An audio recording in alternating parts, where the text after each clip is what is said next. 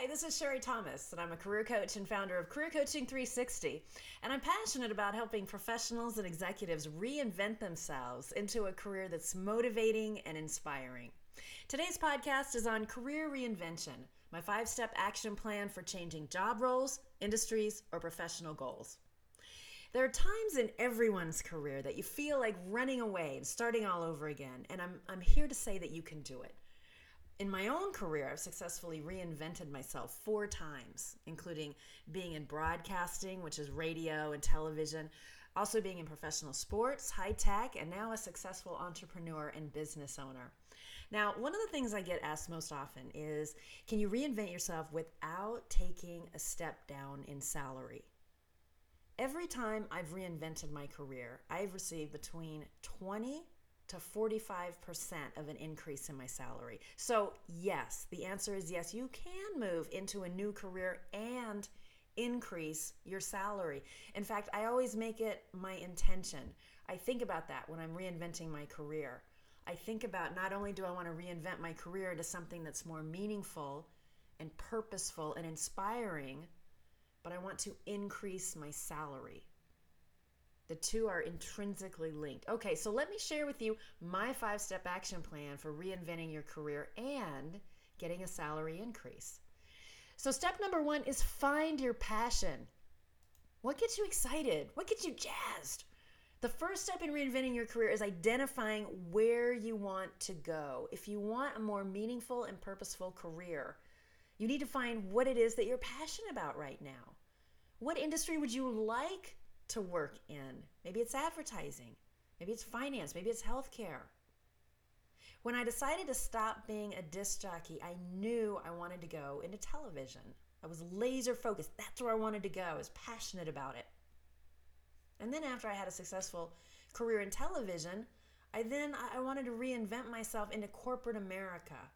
I got laser focused on corporate America. That's where I wanted to go. I wasn't sure what kind of job role I wanted or what I could get, but the first step was determining the industry where I wanted to work.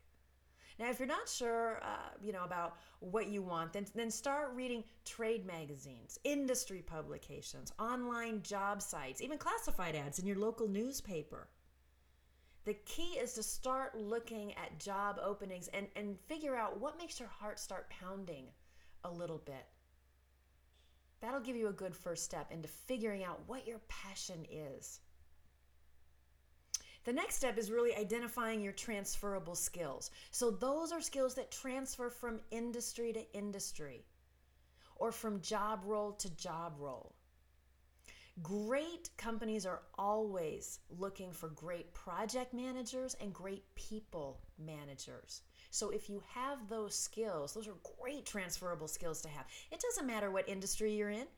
It doesn't matter if you're a great project manager in high tech. You can be a great project manager in the finance industry, in the healthcare industry.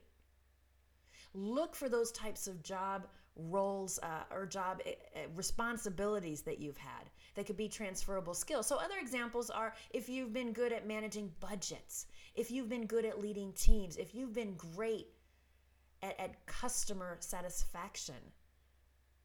Those are great transferable skills to have. Maybe you've been great at implementing some ideas that help generate new revenue streams. Oh my gosh, companies are hurting so bad right now.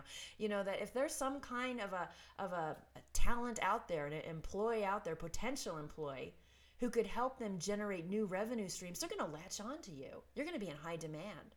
If you've helped generate money, if you've helped streamline costs, if you've helped a company be more competitive in the marketplace, those are all great transferable skills. That's what you want to punch on your resume.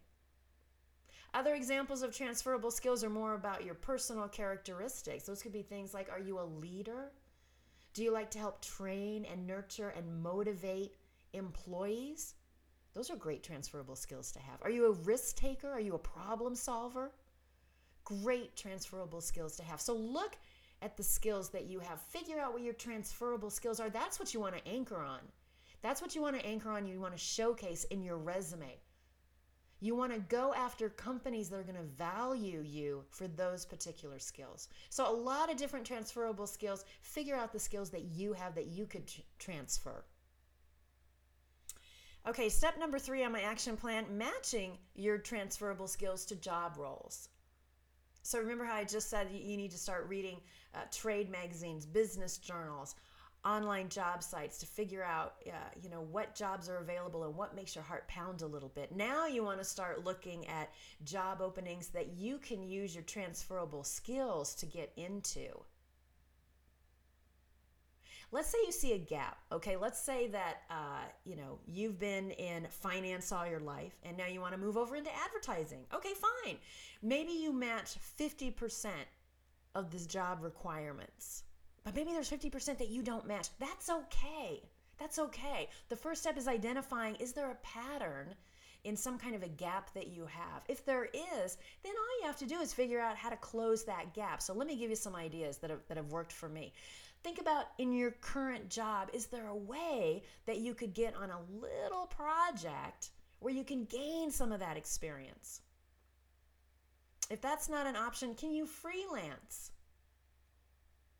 to gain that experience? If that's not an option, could you volunteer?